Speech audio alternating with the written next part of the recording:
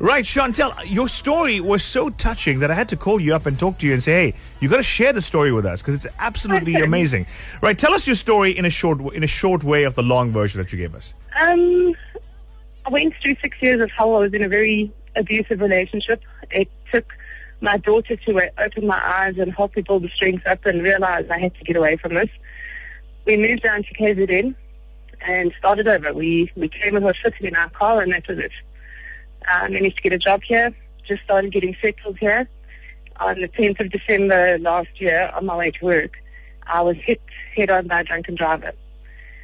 How I got out the car alive, only by the grace of God. It was the worst thing that I've ever experienced in my life. From the paramedics who helped me to the new people I've found in my life down here. I'm now walking again. The doctors didn't think I would. I've got the use of my arm back. They didn't think I'd get that. I had 9 broken bones, was in surgery for 7 hours. I needed 6 pints of blood. And 2 weeks later, they released me from hospital. I'm being told I'm a walking miracle, and it feels like it every day. I appreciate every single thing I have. No matter how bad things get, I'm here to fight it. Wow. What? And it's just amazing. Wow, I had goosebumps as you told me the last part. I mean, I thought that the first part of your story was amazing when you got away from the abusive relationship. But at a head-on collision, when you had the head-on collision, what was your mind thinking? Did you that split second? Before that split second, what is your mind thinking?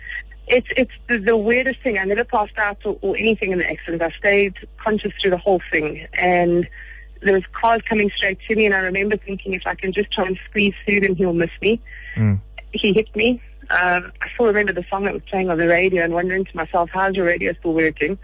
I couldn't move because both my arms were broken, so I couldn't open doors, and people just came from everywhere. 5 to 7 in the morning on a Saturday morning, there was just people surrounding me. They managed to get the car open. Within 20 minutes, the paramedics was there. It was unbelievable. On Thursday before Easter, in Spa, I actually ran into the paramedic to help me out the car, and he stayed with me. Wow. And yeah, that was quite a special moment. Chantel, you talked about an accident. That is like a life moment, but a moment where it flashes right in front of you. It's very, until you're there, you don't understand it. And people often say to me, aren't you angry with this person? And aren't you cross that it happened to you? And aren't you asking why you? And not once have I. Not once have I had those thoughts. I'm not angry at that person. Yeah. The scars I have and the injuries I have, I will have for the rest of my life. It's a constant reminder.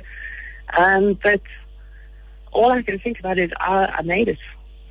I was protected, and the people, it was a Saturday morning, and on the Sunday there were over 40 people who came to see me in hospital. I hadn't even lived here for 2 years yet. And the prayers I got and the support I got from people I hardly knew, it's just totally amazing. Chantel, I think a lot of people go through stages in their life when they feel that they've hit the rock bottom board. I think you've hit the barrel right there. You've been there. You've been there.